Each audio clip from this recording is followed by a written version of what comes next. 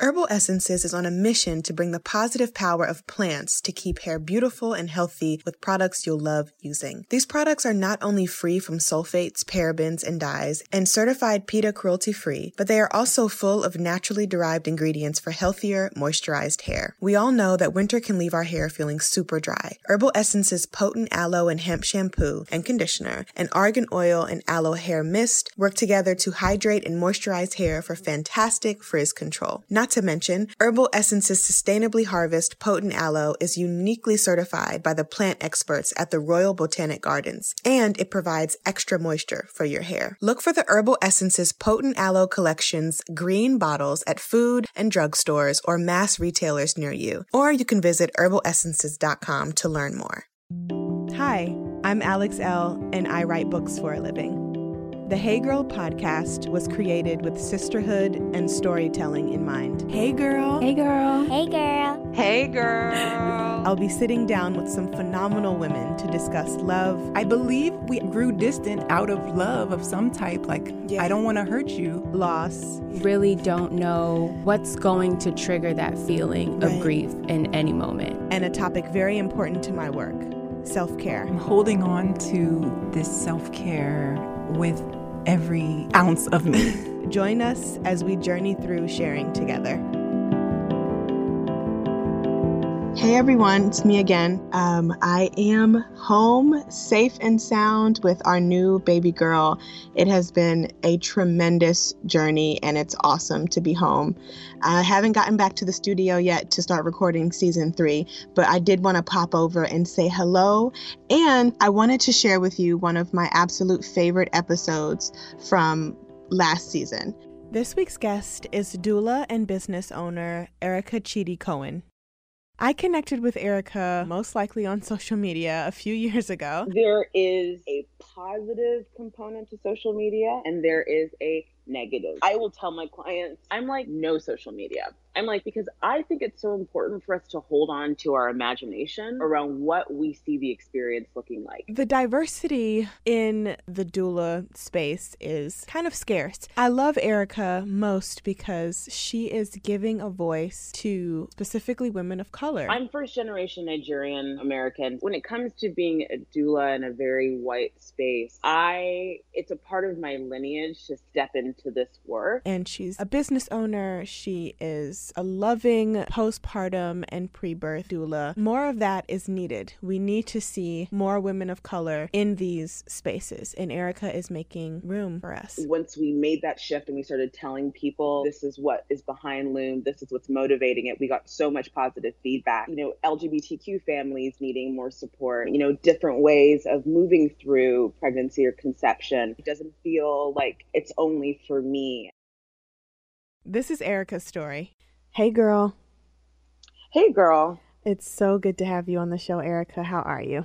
I'm good. Thank you for having me. I'm really excited and honored to just have some time with you. I am too. There's so much going on with you, and we're going to dive into that in a minute. But for our listeners who may not be familiar with you and your work, can you please let us know a little bit about who you are? Yeah, so I am a birth and postpartum doula. I'm also a lactation educator, counselor, and most newly, I'm now an author of a book called Nurture.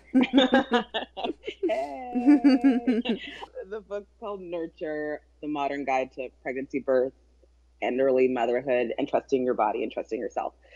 So yeah, in terms of, how I fit into this world, I basically help people navigate, preconception through to, the first few months after they have a baby, kind of catering to whatever feels right for them. That's wonderful and amazing.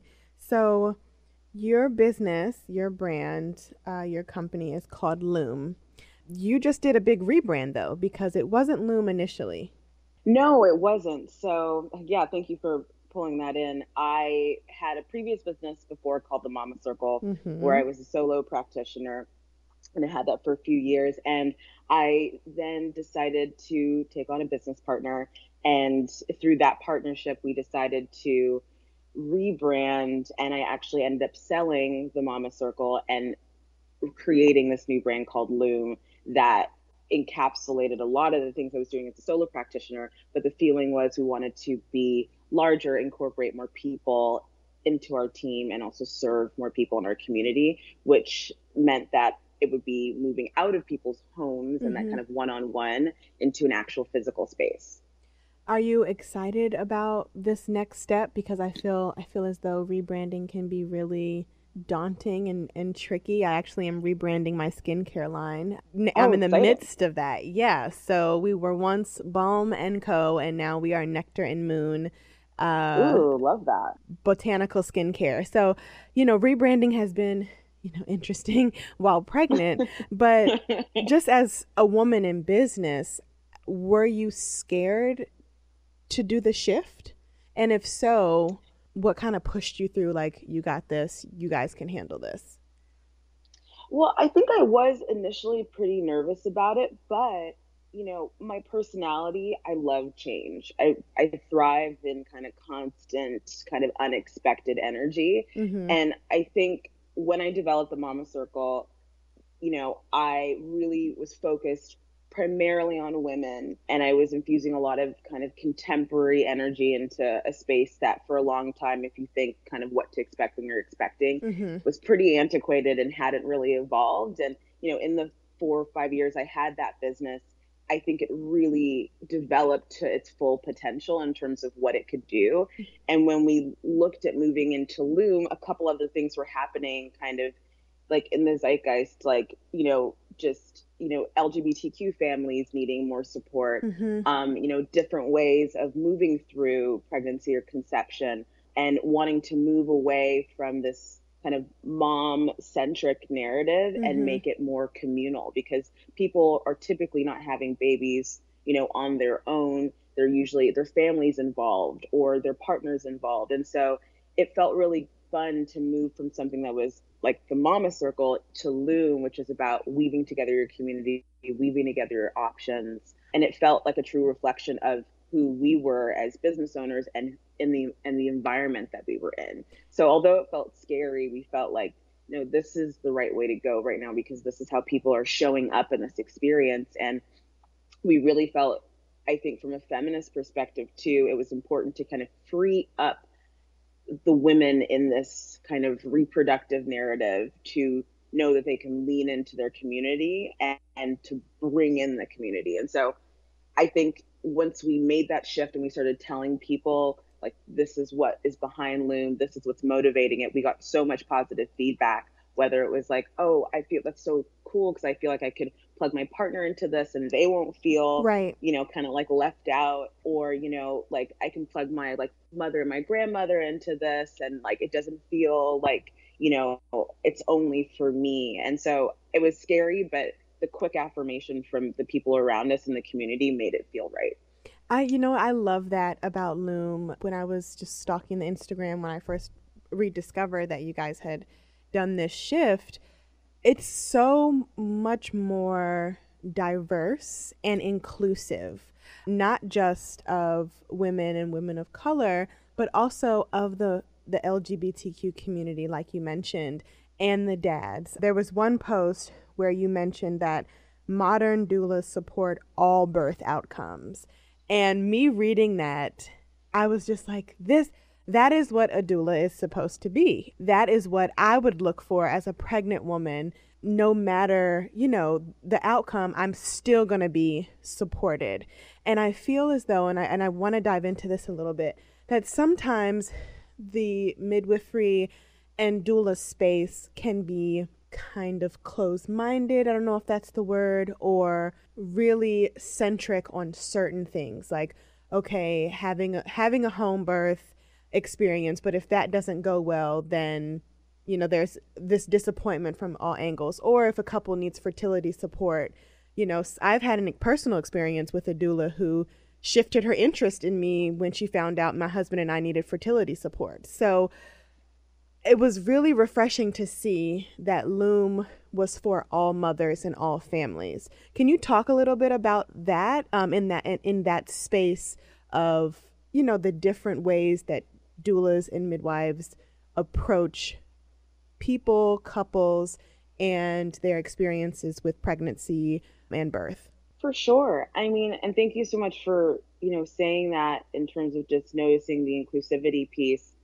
I think it's well, let's back up a little bit. Yeah. You're right.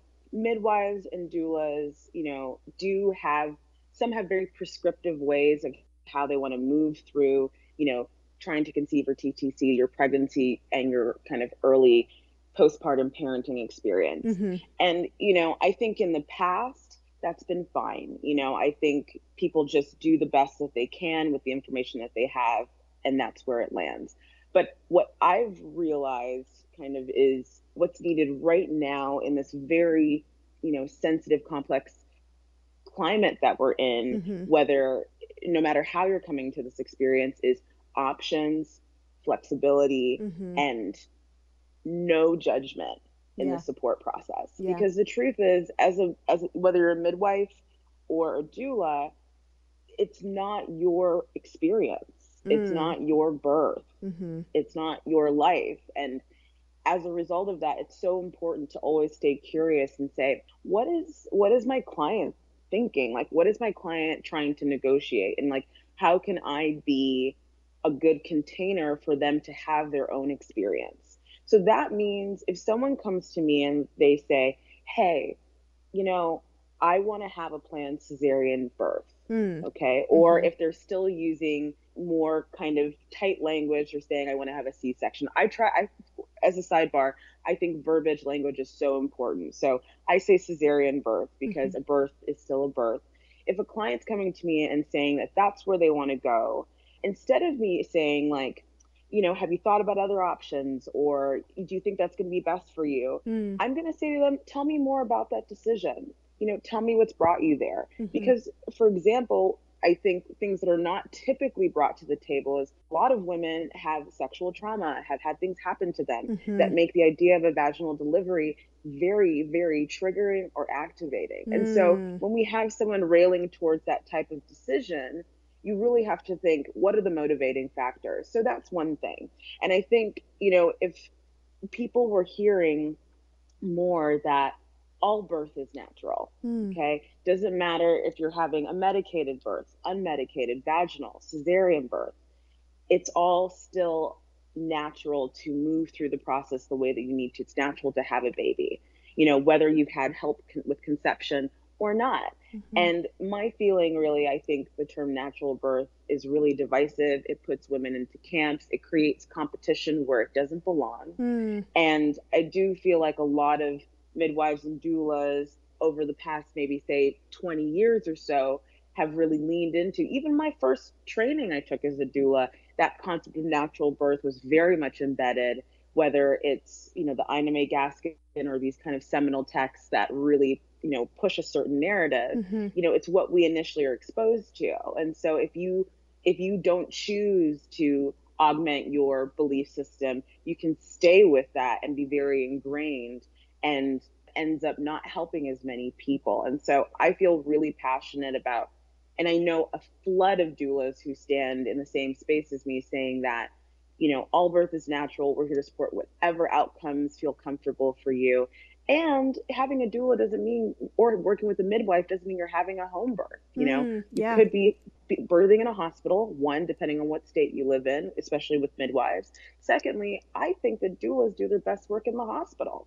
I feel like the hospital is the most transient, complex, kind of isolating environment. The average labor is like 10 to 12 hours average. Most are longer. The nurses shift every 7 hours. So you don't have someone continuously there with you, especially because your primary or reproductive care provider will only come at the third stage of labor when you're starting to push. Right. And so having a doula, they're there the whole time. And that continuous care and continuous labor support has been shown empirically to reduce the need for interventions unless you've chosen to introduce them. So that's kind of a long spiel to say that I think it's just so important that doulas, midwives, OBs meet their clients or patients where they're at and not try to put their own belief systems or their own philosophies into that individual. And we need to just be much more supportive and much less shaming of people deciding what's best for their bodies. That I love you. That's everything. That's literally what I needed. Girl, I cannot. You and I have had some personal conversations, so I needed that. Yeah, yes, girl. So just moving forward, because I want to talk about social media and the birth experience. There's a lot of there are a lot of social media pages that glorify home birth, which it is gorgeous. It is a lovely, I've never done it, but the photos are lovely, and the language that is used during, the postings and stuff, it makes you want to have a home birth, right? So let me just use myself as an example. While my husband and I were trying to conceive, I was on all those birthing pages, and I was convinced I was going to have a home birth, not even knowing the logistics, right? Just, I'm going to do this. That woman and her partner look beautiful in that bath. I want to deliver my baby in the water, and I want it to be at home, and I want a midwife, and I want a doula. And it was just me being kind of comparative. If she can do it, I can do it. And now that I'm pregnant, things have completely shifted. And I think you and I have talked about this too. Yes, I have a midwife, but I will be delivering in a hospital after doing some research and just feeling comfortable with that decision more and more as the pregnancy progresses. So I guess what I'm trying to ask is, do you think social media can kind of glorify the home birthing experience and in turn shame the hospital birthing experience? And if you have a mom who is giving birth at home and then things don't go as planned, how do you support her in the transition to the hospital birth? I know that's a lot and that's a really loaded question, but I had to try to get that out there in some way. No, I love it. That's not loaded at all. That's my lane all day. So my feelings about that are, kind of manifold. So one, what's interesting about social media, and I say this to my clients, and I say this when I'm teaching, there is a positive component to social media, and there is a negative component to social media. Always. I think always, forever and ever. I think there is a positive component for, women to see things, learn things, access things that they may not have been able to with as much ease as we can today. Mm-hmm. So you're moving through your pregnancy experience, you see a home birth, you feel activated by that. You're like, that feels aspirational. That's what I want to do. Mm-hmm. And then, at the same time, for someone who's ambivalent about their birth experience, doesn't really know exactly what they want to do, mm-hmm. or feels very strongly about being in the hospital environment, I agree with you. I do feel that there is this polarization on a lot of little areas on social media that glorifies a home birth experience, negates a hospital experience, and it doesn't really create a lot of room for, a more dynamic conversation, mm-hmm. or kind of, nuanced conversation around what these experiences actually require. Right. There's definitely more of an aesthetic kind of pageantry vibe laid on that. Yeah. And the truth of it is, there's some environments I think on social that are really awesome. I think carriage house birth of a mama have started to, not even started to, they include both sides. You'll see some awesome hospital births, you'll see an awesome cesarean birth, you'll see a home birth. And the truth is, I think that's the type of exposure. If someone is wanting to be on social media, they need to be seeing all the different environments if you're going to be there.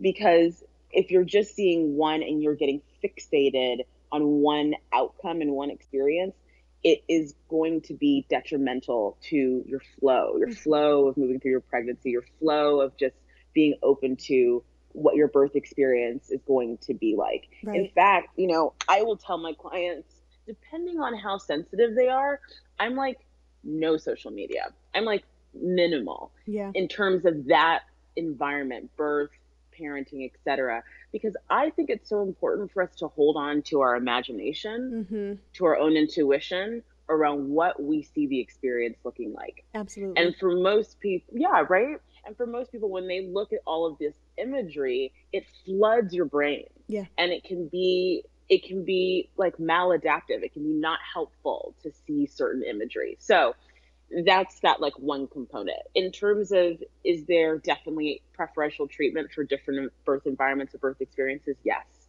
And I don't think that that's helpful, because what people don't realize about home birth or birthing outside a hospital environment, period, is that there's a level of dedication and, you know, mental commitment, not just for the birthing person or the mother, but for her partner, her family, her care providers, and to have that type of super tight synergy to make a home birth happen is actually not that easy. You know, it's not just like, I'm going to have a home birth and that's it. Right. It's like there's a lot of finessing and, you know, mental like softening, strengthening, and all these components that have to go on to make that work. And I do feel sometimes what you're seeing is just the end result in a photo or like the last push in a video. And you're like, I want that, I can do that. And I do wish there was more discussion maybe in these photos, or someone would do something a little bit more long form of just a psychological preparation of moving into home birth. The fact that there are going to be, you know, people that might push back on that, you know, that you have to really get anchored in terms of your relationship, your partnership, especially your first baby, to like be protective of like why you're doing this and finding the right care provider, you know, and not risking out in terms of, and that's something I think is a little under discussed as well. And so when I say risking out, you know, when you're birthing outside the hospital, when you're birthing outside of the hospital environment or having a home birth, your midwife that's working with you can only work with you as long as you are able to stay low risk. And sometimes at the end of pregnancy, there's hypertension, preeclampsia, you know, all these little things that can cause, you know, a client to have to risk out, and they have to go to a hospital. And so I just think, long story short, to say, everybody needs to feel supported in all of the various outcomes: home, hospital, cesarean birth. I think as women, we need full education, full exposure, and de-escalation of every single experience that we can move through, so that if we have to be in this environment that we have not chosen to be in, we're not shaming ourselves. We're not thinking, well, I did something wrong, my body's broken. Yeah. Like I'm not guilt, in a place right? of power. Yeah. Exactly. Yeah. Exactly. Yeah. There's this guilt that it didn't go right. I'm not strong enough. I'm not this. I'm not that. And that's, you know, I wanted to touch on that too, as far as supporting mothers whose birth plan shifted. So with Charlie, I didn't have a birth plan. I was young. I probably didn't even know what a birth plan was. I was 18 when I had her. So she'll be 10 in November. So it's been 10 years and I'm having my second baby. And I feel like I am just, of course, I'm a completely different woman, a completely different human being. And I'm in this space of being present and being really aware of everything that's going on with my mental, with my body, etc. And the one thing that hasn't changed with this pregnancy and my daughter's pregnancy is I'm not creating a birth plan. And you can totally reprimand me if you feel like that's silly, but I'm not creating a birth plan because things don't always go as planned. And aside from me having a midwife and giving birth at a hospital, I am okay if I end up, you know, not being able to have a vaginal birth. While that's what I prefer, I'm not getting my hopes tied up in that. I'm okay if I have to have a cesarean. I'm okay with whatever is going to happen as long as we end up, you know, prayerfully, God willing, with a healthy baby, right? So 100%. How do you know, what do you have to say about moms like me who are like, I'm not going to do a birth plan. I'm just not really, I guess, wing it, but not really wing it, just not overly prepare, because things change and change is okay. Change is more than okay. And I'm not going to clap because it would be too loud, but I am silent clapping for you about your headspace around this, because I'm in complete agreement that the two things that you need to take into your birth are flexibility and resilience. That's the vibe. That's the vibe that we're taking in. And I also don't believe in birth plans. Yay. I like birth preferences. Okay, I got some options. this is what I'm looking for. Can we potentially adhere to these things? And you're educated enough about what the potential outcomes are to make, informed decisions, and what informed consent is. That's what you need to write in to your birth with. A 3-page letter saying, hey, hospital team, like, this is what we're looking for. That's not going to go down well. They're not going to be as receptive to that. And, also shout out to anyone that is creating a birth plan or birth preferences. What I do want to say is, if you are going to make it into a grid, make it 1 page, like a table, with the different areas and the different things that you're wanting. That's going to be much better received by care providers in a hospital environment, because they read charts all day and they'll be able to take in the information much easier. I've learned that over the years, but I think it's best to go in feeling flexible, but feeling informed. Yeah. So even if you're not writing it down, like, you do know, in terms of interventions, what your preference is, that you would prefer one medication over another, or after delivery, you want no newborn care procedures for the first hour so that you can move forward with breastfeeding should you choose to breastfeed. That's kind of my thing. Yeah. Have all the information and your preferences, but be flexible and kind of flow with kind of whatever shows up.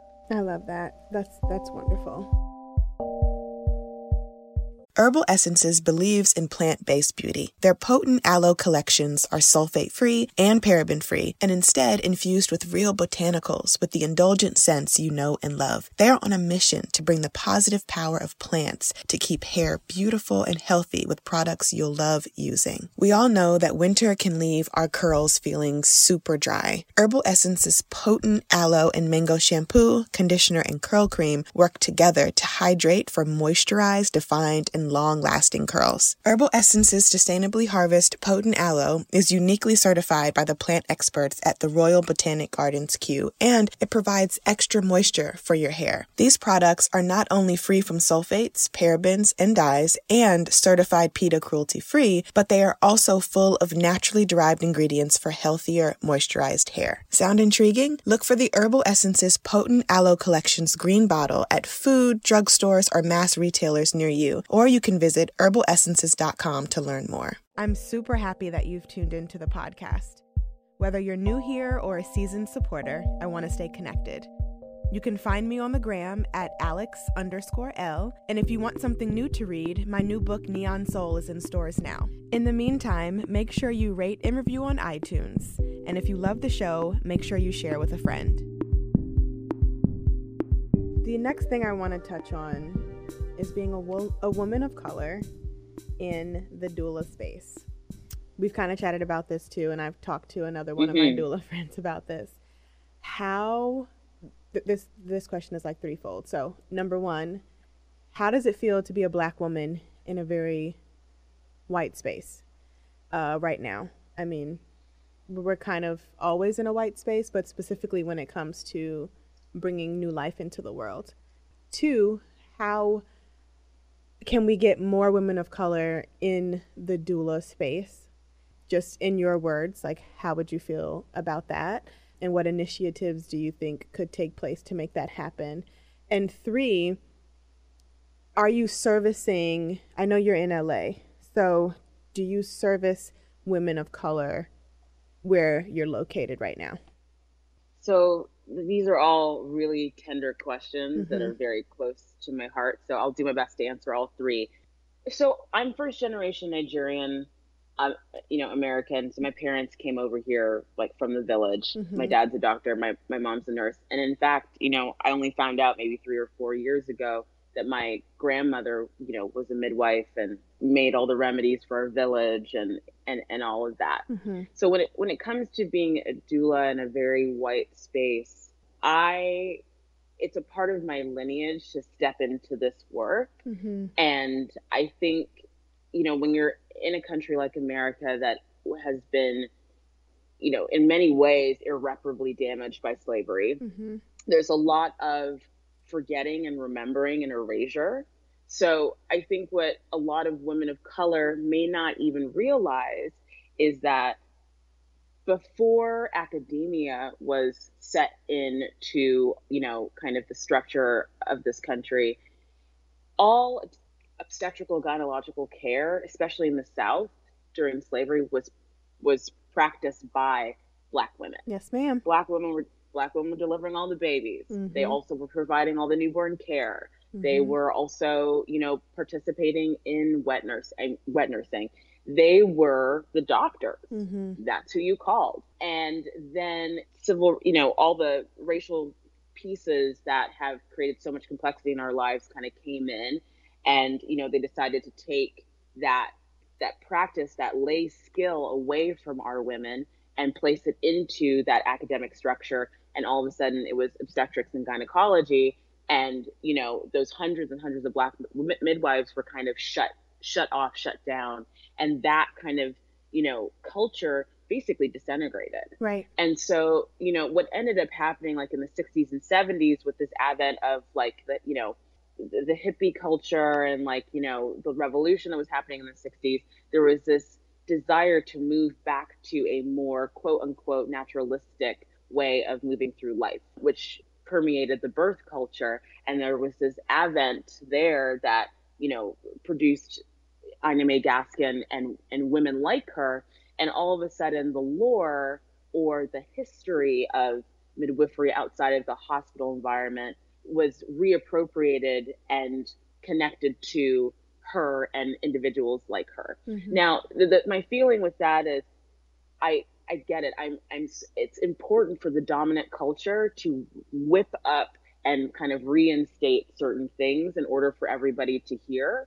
But at the same time, I think it has been not really given our history around birth. Right. Has not really been given its own platform. Right. And so, when I look at the doula space and I look at the fact that there are very few women of color that are prominent, it's hard. It's something that's really, it is uncomfortable for me. Mm-hmm. And it has made me very conscious of, as I've been given, more of a platform, more, space to speak and talk about this, to make sure that when I am in communication around, the racial disparities within this field, that we're reminded of the fact that it was structural racism, right, that erased the base of which all of this that is here came from. Mm-hmm. And so I feel very passionate about reclaiming a lot of that space in a way that is not negating of reality, and in a way that is not negating of other races. Mm-hmm. Because the truth is, we live in the real world. We're not going to be able to shut out other people and other experiences. Right. And my husband is Jewish. I'm in a interracial relationship, and so I think it's important for us to meet each other in the middle to create the community that we want to see and be a part of.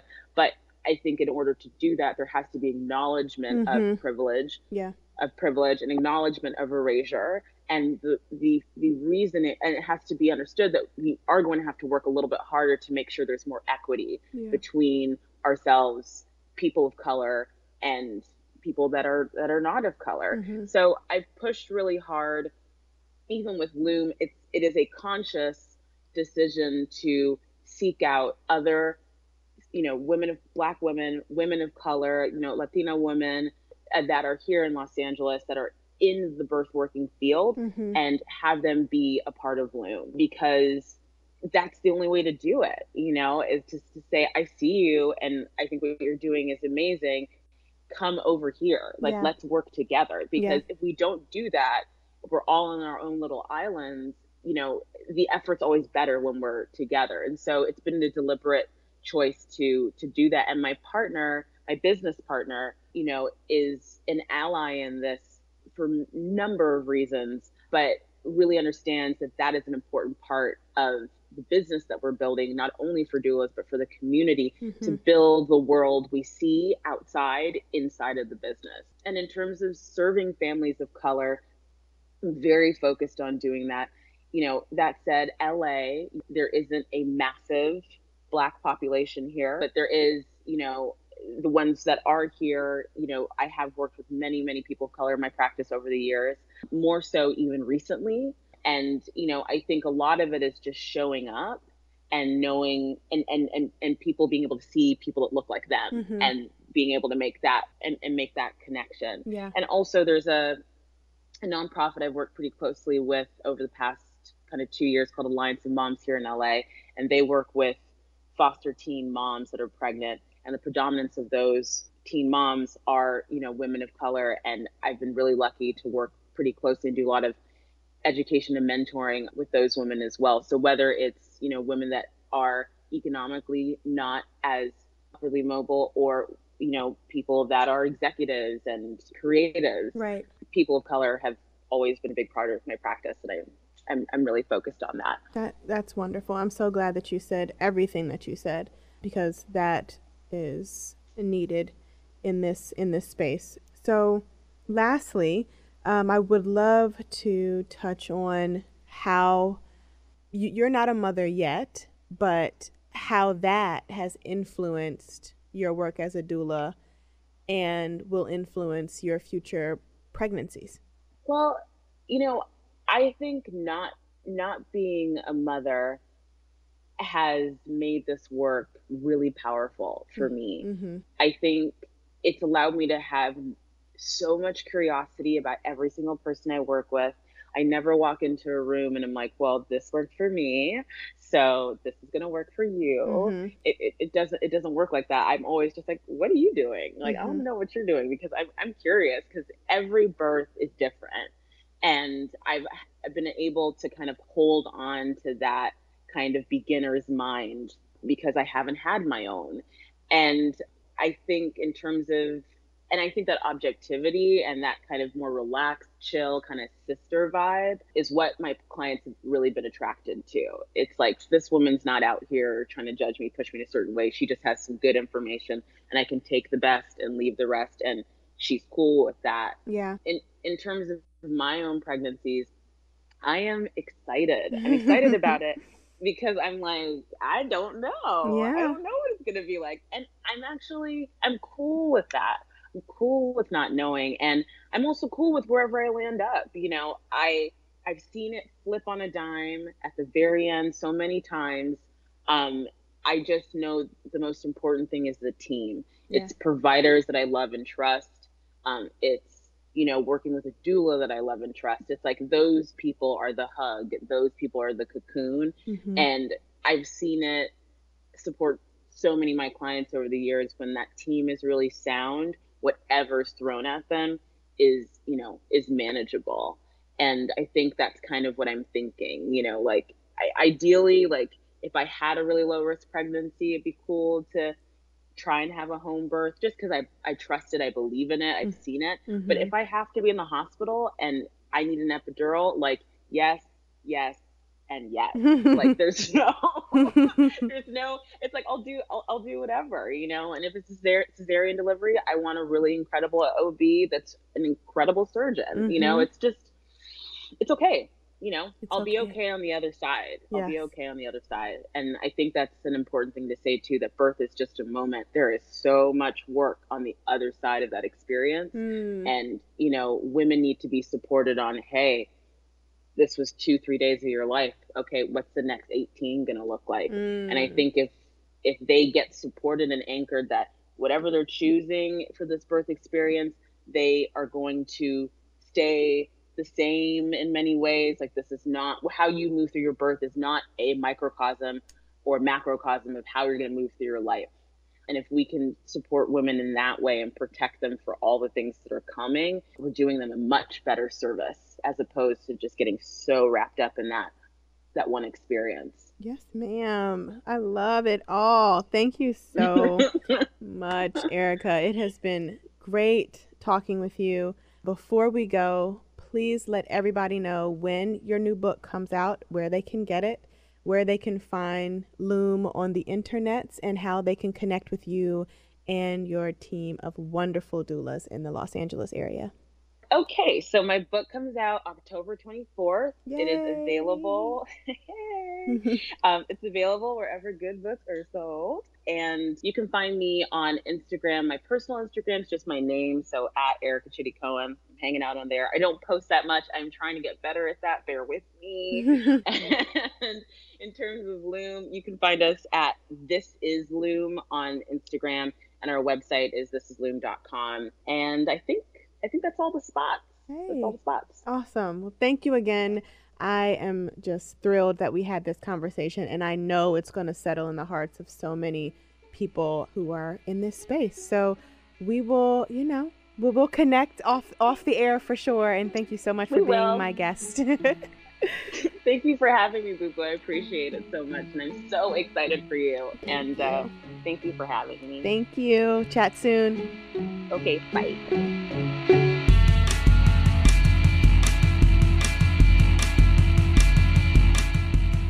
Hey Girl is a member of the District Productive Network.